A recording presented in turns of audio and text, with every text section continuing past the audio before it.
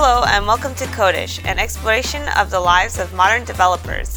Join us as we dive into topics like languages and frameworks, data and event-driven architectures, and individual and team productivity, all tailored to developers and engineering leaders. This episode is part of our Tools and Tips series. Greetings, everybody. My name is Becky Jaimes. I'm a product manager here at Salesforce, working with Salesforce Functions. And today I'm here with Nick from Dovetail. Hi, Nick. Hi, Becky. So tell me about Dovetail. What is Dovetail? Dovetail is a company that basically helps founders build large, ambitious technology companies. Basically, our two main target markets are well-funded startups and scale-ups that are starting to get some traction. And we'll come in and help them. We'll bring in a team and help them design, build, help them with growth hacking and marketing, and basically help them build their company and scale it into something much larger than where they currently are.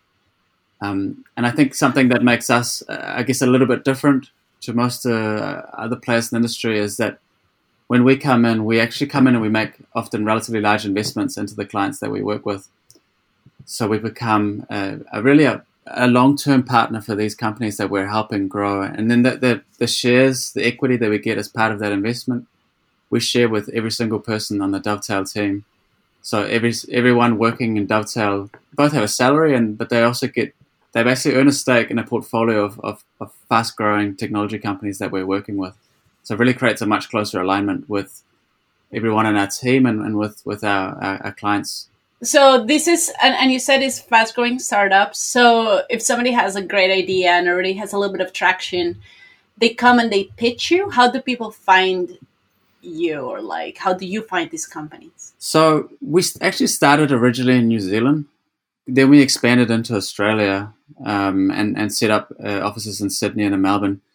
So in the early days, we had some quite good early success. We had some companies that we'd worked with that became quite successful. In the initial stages, a lot of our work came in through word of mouth, came in through our personal networks, came in through just kind of people that knew what we'd been doing in our industry. And then as the company's expanded, we've started sort of increasing our brand awareness in this part of the world. And now we're starting to grow into the US, which is kind of the next, bigger market for us to start tackling. Oh, so interesting. So it started with, if I'm following here, is you started helping a few companies, decided to build these as a business. And then you started getting basically referrals, and these companies will come and pitch to you. And you're like, yeah, that company is interesting. We should invest in it. And you help them grow. And then it was like that, but you didn't really have an accelerator or anything like that. No, not initially. Companies basically would come to us and pitch their idea, and we would look at it on its merits, much like a typical accelerator or VC would. We're quite picky with the clients we take on board. Picking the right clients is really of huge importance to us, and also, our whole model is predicated on long-term partnerships. So we're really looking for clients that can become great long-term partners that we can work with for 3, 4, 5 years and really help them grow from a small company all the way through to international expansion. And how did it start? My co-founder and I, we actually met in high school.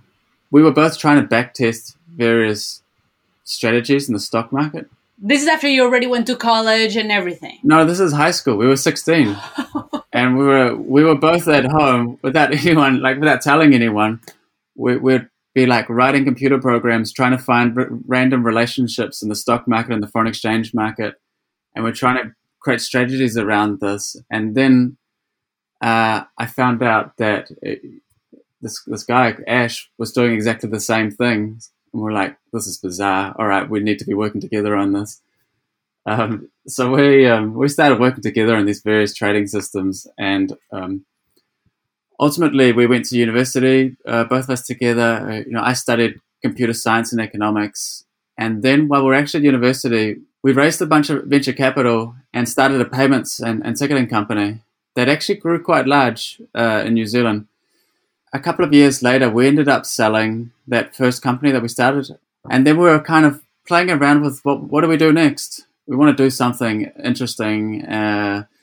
Well, what's the next idea? So we were playing around with a couple of different options. We were really kind of looking for a few different things. We were looking for something that we could really work on for the next 30 or 40 years. We wanted something that could be the long-term challenge, which was like, what can we do if we really put our minds to it for the next 30 or 40 years on one idea?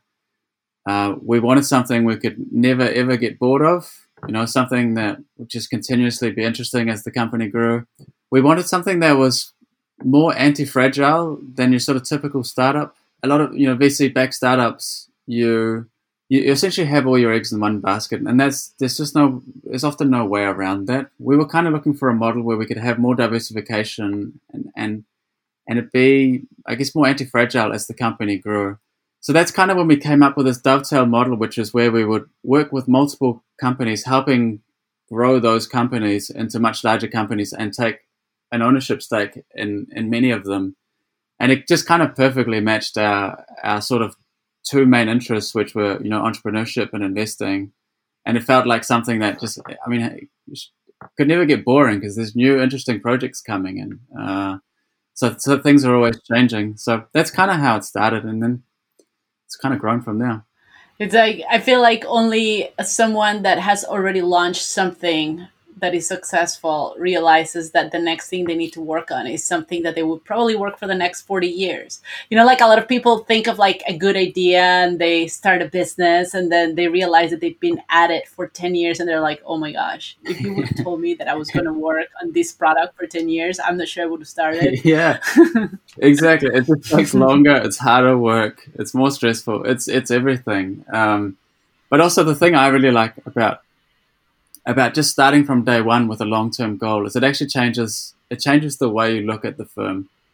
It allows you to make longer-term investments. It allows you to sometimes even grow slightly slower if you just want to set the company up like perfectly from the start.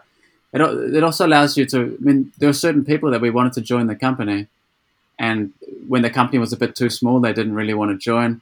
So we just kept pursuing, and like for 3 years, and then managed to get them on board.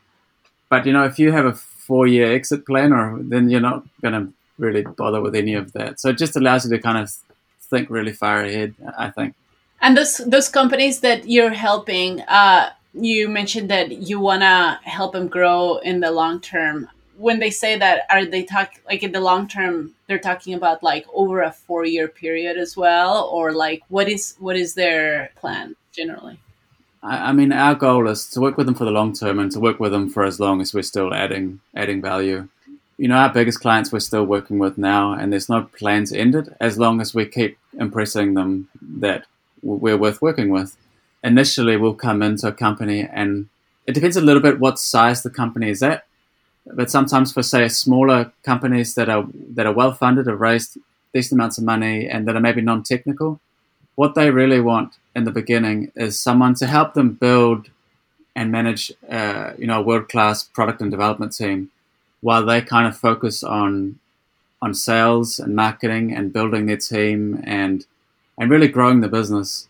There's so much more to starting a company than just the technology, and I think oftentimes the founders that are freed up to spend a little bit more time on the other parts of growing the business, they can deliver phenomenal results. So we'll come in and initially work with them on building a world-class team that can handle the product. And then as the company grows, we'll actually help them start hiring in their internal capabilities, start hiring in their own team, and then work with them in a hybrid model. And then again, as the company continues to grow, we just have to continue to prove every single month that we're adding value. And, we don't lock our clients into anything, which can be stressful because we have to continuously prove our worth. But that's kind of the model, and I think it works for the long term. I imagine this would be different for every single of your customers, but how do you usually prove that you're adding value? In the early days, when a customer comes in and starts working with us, we try to always sequence our engagements so that we can especially for the client, so they can start working with us in quite a small way with relatively little risk. And so then we have, 2 months where we can really try prove ourselves.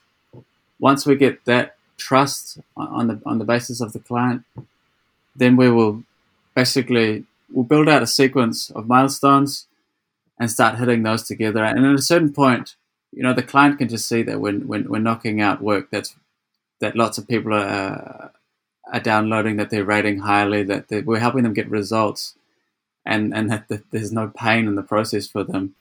And then as the company grows, I guess they're always just comparing. They're just looking at what kind of changes, how can we help their internal existing team deliver better? We don't want to be just a kind of dumb development shop that gets, drawings from the clients like do these. We're trying to deliver a lot of value over and above that, where we become a part of the client's company. We're all sitting in Slack together. We're just working in one big team. So it's not super clear who's in one company or the other. We treat each other like we were in the same company.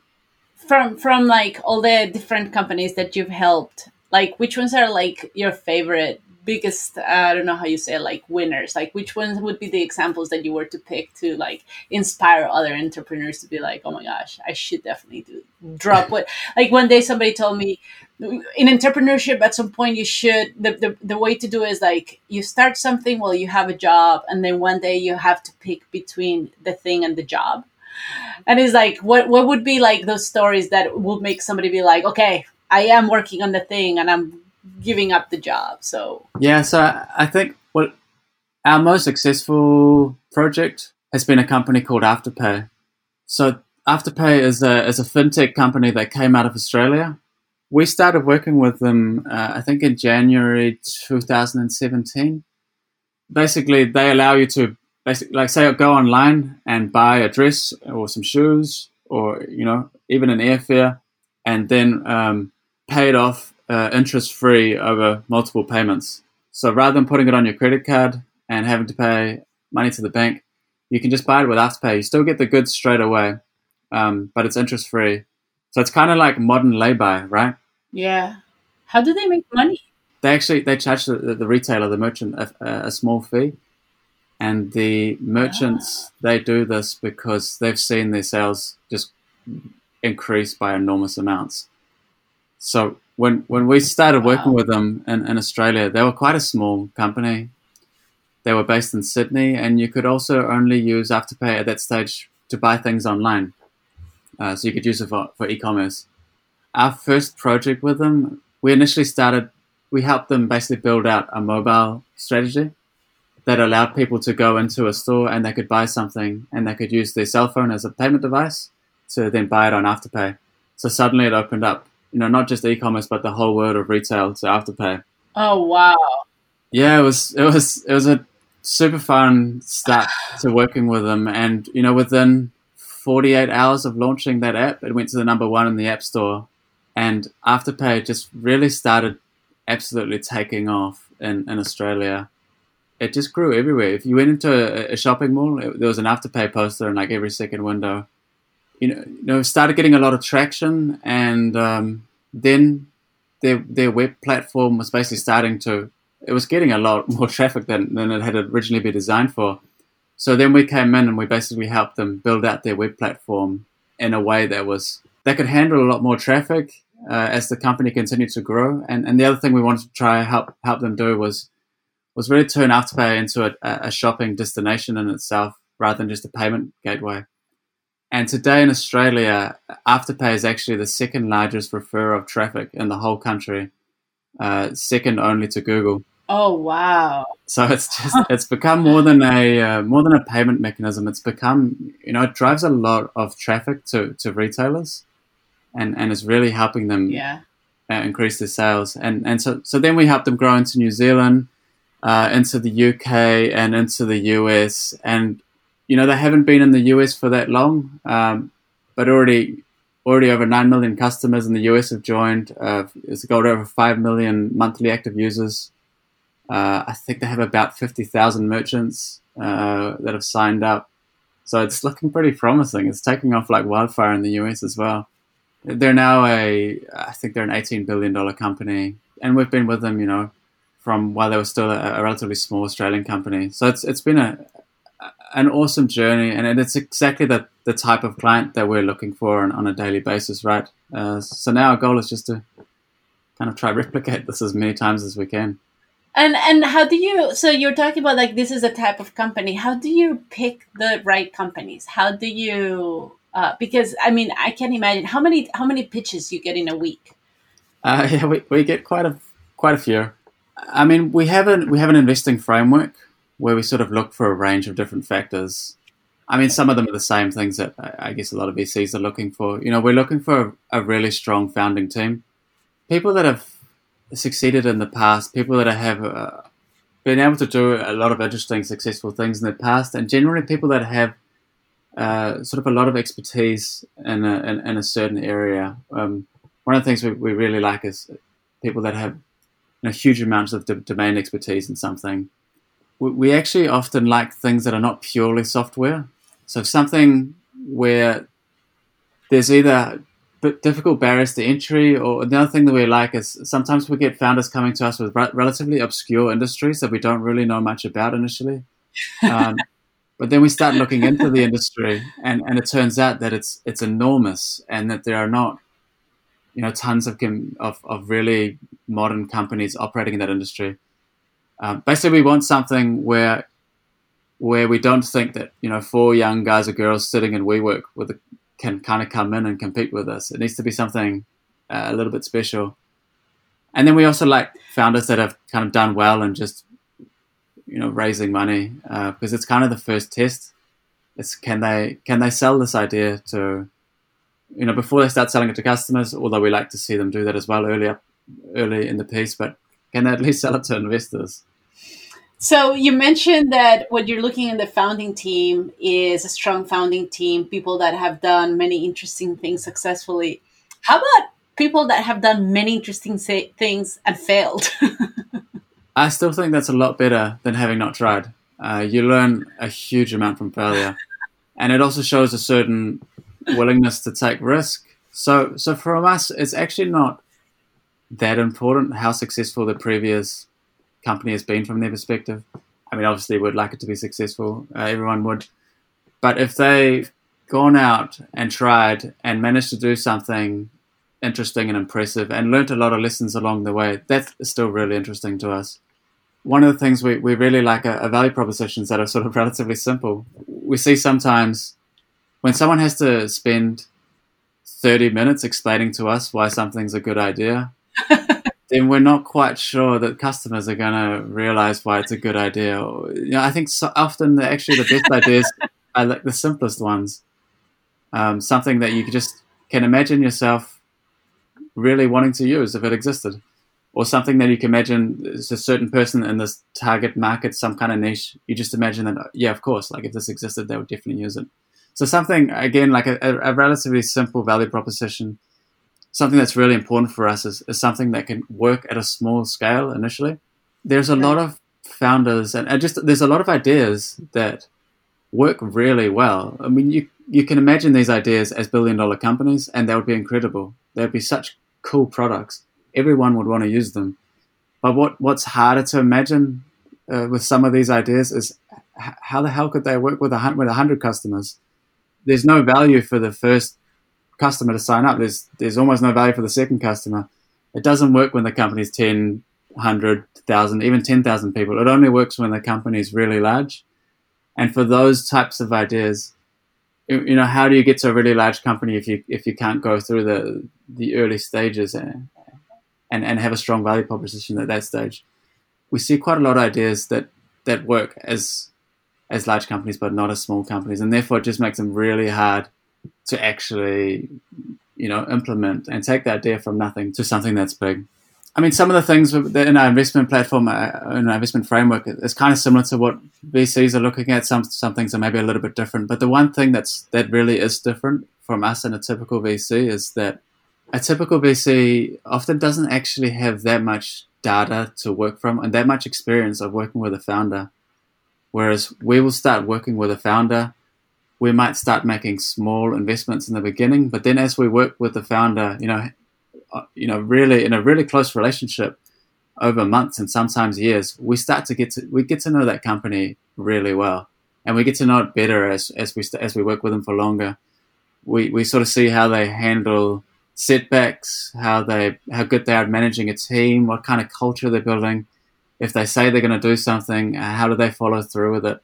So as we work with these companies for longer and longer, we can start making bigger and bigger investments into them, and just really feel confident that we really do understand these companies and these founders. So you're not only invested monetarily, but it sounds like you're also kind of like emotionally invested, right? Because you get to like know these people and everything. And at what point, like once the company, let's say we just talk about a success story like Afterpay, but I'm pretty sure that there's also stories that have sad endings. And if you're so invested also emotionally, at what point do you make that decision of like, well, no, actually, this probably is not a good moment to keep dropping money in this thing? Have you been in that situation before? We haven't actually yet, but that's so good. Yeah, but no, look, we 100% will. It's just a matter of when, but we haven't actually yet. I mean, the companies that we're involved with, we're never the only investor. So there would always be opportunity for these companies to raise with their other investors if we decided that we no longer wanted to participate. And how do you choose these winners?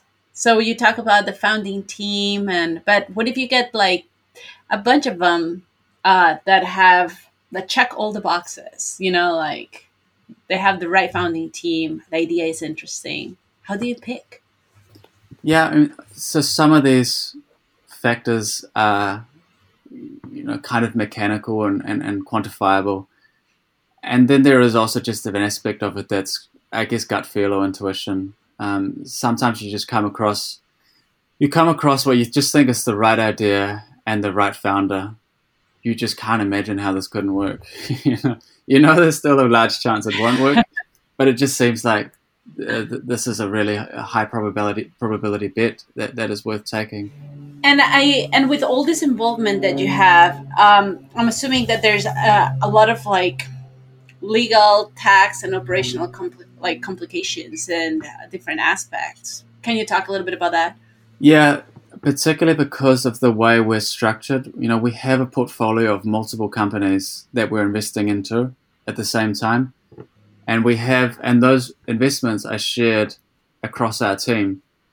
We have a dynamic pool of investments and a dynamic pool that represents the team, and we kind of have to manage investments across the two. So it's taken quite a bit of work getting the legal structure set up. There's also tax considerations, and there's various complexities of how do we create a model that kind of incentivizes the things that we're looking to achieve, but make sure that we don't have any unintended consequences. We don't create any incentives that we didn't want. And then lastly, there are different ways of structuring these types of investments, and each of the different models actually sits on a different point, sort of on the continuum between, of risk and reward. We will actually use different investment strategies and models to try build a portfolio that kind of has different risk profiles, so that when we mix it all together, we kind of end up at the overall portfolio risk profile that we're looking for. Kind of like I mentioned earlier, we're looking to see what we can do, what kind of company can we build over the next 40 years, and a kind of an important part of that is making sure that we structure the company in a way where we can, withstand unexpected events over the next 40 years and not blow ourselves up. So we are super cautious about how we kind of structure and manage risk across our company and our investments. So what are your favorite lessons that you've learned through this journey? One of the things that I think is really important and actually often kind of underappreciated in our industry is just the importance of sales and marketing, especially in startups. The technology is really important. There's no doubt about it. But we see a lot of young companies that are strong in the technology side, but they don't really they haven't put as much effort into how they're going to sell this product, how they're going to market it. It's kind of been an afterthought. It's page 7 of the pitch deck. But really, without sales and marketing, you're not going to build the traction that you need. You're not going to get enough customers to get the feedback from them to raise further investment. I mean, in some ways, it would be annoying. It's kind of annoying. I wish you could just build an awesome product and go from there. But sales and marketing really is hugely important. And I think quite often I would actually pick a founder that has a really strong domain expertise and is brilliant at selling that expertise, but maybe knows slightly less about technology. I'd often pick that person as an investment over someone that's really strong with technology, but is much less interested in how they're going to create a commercial business out of this, or how they're going to sell it, how they're going to market it, because it kind of affects a lot of the decisions that they make further down the line. It affects how they spend their investment money, what the composition of their team is. And it's just critical when you're a startup. You're just trying to get to the next stage. So yeah, that's something we look at a lot. And then and something else that's, I guess, relatively well known, but just doesn't make it not the most important thing is how good are founders at attracting and retaining incredibly bright people. What kind of people do they surround themselves by, and how good are they at selling the vision and bringing in the types of people that they're going to need for them to be successful? If we see clients that are really good at bringing in the right types of co-founders or the right types of technical and commercial and salespeople from day one, then I think it just increases the chance of them succeeding hugely. Yeah, I'm here in the Bay Area, and I feel that I've been in too many events, like pitch competitions and things like that, where monetization is an afterthought. Like at this point, like a lot of people just focus so much on user acquisition when a lot of the times what they're building is actually a feature of something else and not actually a product that will be monetized, that people are willing to pay whole car cash. Yeah, exactly, and especially, and it's difficult in the beginning because, I mean, it's harder for startups. Well, it's at least different because often they don't have large marketing budgets. They have to be really clever about how they're going to get their first, 10,000, 100,000 customers. That in itself is a huge challenge for a startup. So therefore, you really need as much creative thinking around that area as you do on how do we build a product that's better than the existing competitors in the market, or different enough that it has its own unique value proposition. So yeah, we really want to see more than just one page in the slide deck for how they can actually grow the company. This is something we care quite a lot about. Yeah, but I love the model of of Dovetail. How you invest in companies, you help them grow, and you profit share across the company. How does it work when, for example, so it's profit sharing? It's not profit sharing. They actually own shares in the companies that we work with. Oh, and if they leave your company, they still hold those shares. So they actually own fractional shares, but we have a vesting schedule in Dovetail. If they've been here for a couple of years, then they will continue to own the share that they built up while they were here for a certain amount of time until ultimately, if some of those companies don't exit in that time frame, then those shares will be taken back. So basically, we want people to have part in the upside of the value that they created while they're at Dovetail, and ultimately would love them to stay for the long term. If they leave and there's still an exit or something within a couple of years, then they have the rights to the upside that comes from that. This is really, really, really cool. Which one was your the latest company that you added to the portfolio? Right now, we are building another fintech in Australia. It's actually called Marmalade. It's helping companies get access to working capital quicker. So a lot of companies are struggling with working capital, especially now because of COVID. But actually, it was a huge problem even before, where they will make a sale, and then often companies, they'll make a sale and they'll have to pay for cost of goods in that sale, but often they won't actually get their money for sometimes 30, sometimes 60, sometimes even 90 days. And that lag between making a sale and actually getting paid just causes a huge amount of pain for a lot of companies. So Marmalade is a really exciting new fintech coming out of Australia that we're involved in building, and it's coming in to tackle that problem. And you said that you are now considering expanding into the US, right? Yeah, it's really the next path for Dovetail. We actually have quite a large client in the US right now. It's another fintech. They haven't even launched their product yet, which we're building with them, but they're already valued at over $1 billion. Very cool. Are you going to be hiring people in the US to help you with your investments? Yeah, certainly. To all those listeners that might be interested in applying. Well, we would have been more active. It's a slightly strange time, obviously, as you're aware right now. So it's a little bit, we're sort of just taking it month by month and seeing how the whole coronavirus thing is rolling out in the US. Hopefully things will return more to normal in the next, well, who can really predict when that will happen? But we're pausing a little bit until there's a little bit more certainty on how that goes. And if you were to give any advice to somebody who's considering this model, what would you do? I would start by going a little bit slow. Just ease yourself into it. There's lots of different ways of structuring it. There's different models of structuring these investments and your involvement, and they all have different risk levels. Some methods are sort of extremely risky, but have a huge amount of upside. Others are much safer but have less upside. It's really important that you kind of get familiar with these different models and know how to kind of create a blend of them to get the risk profile that you're looking for. And it's also just important to realize that suddenly your business results become much closer tied to the performance of the companies that you're working with than, say, an agency. So the model really requires a lot of discipline. It requires a lot of understanding of investments, of investing and investing strategy, and I think it requires that you actually have an interest in it. It needs to be a kind of core capability, and you need to understand the risks and fully understand your kind of risk profile and have good financial models in place. So I would kind of suggest that you, I guess, start small and then get more aggressive as you get more comfortable with what's the right kind of financial and operational structures that you need to make this work. Because there's more upside in this than the typical model, but there's also more risk. So it's really important that you manage those two things correctly. Great. Well, Nick, this was fascinating. I learned a lot, and it was so great talking with you. Thank you so much for being in this episode. Yeah, great to meet you, and thanks for having me. Thanks for joining us for this episode of the Codish podcast. Codish is produced by Heroku, the easiest way to deploy, manage, and scale your applications in the cloud. If you'd like to learn more about Codish or any of Heroku's podcasts, please visit heroku.com/podcasts.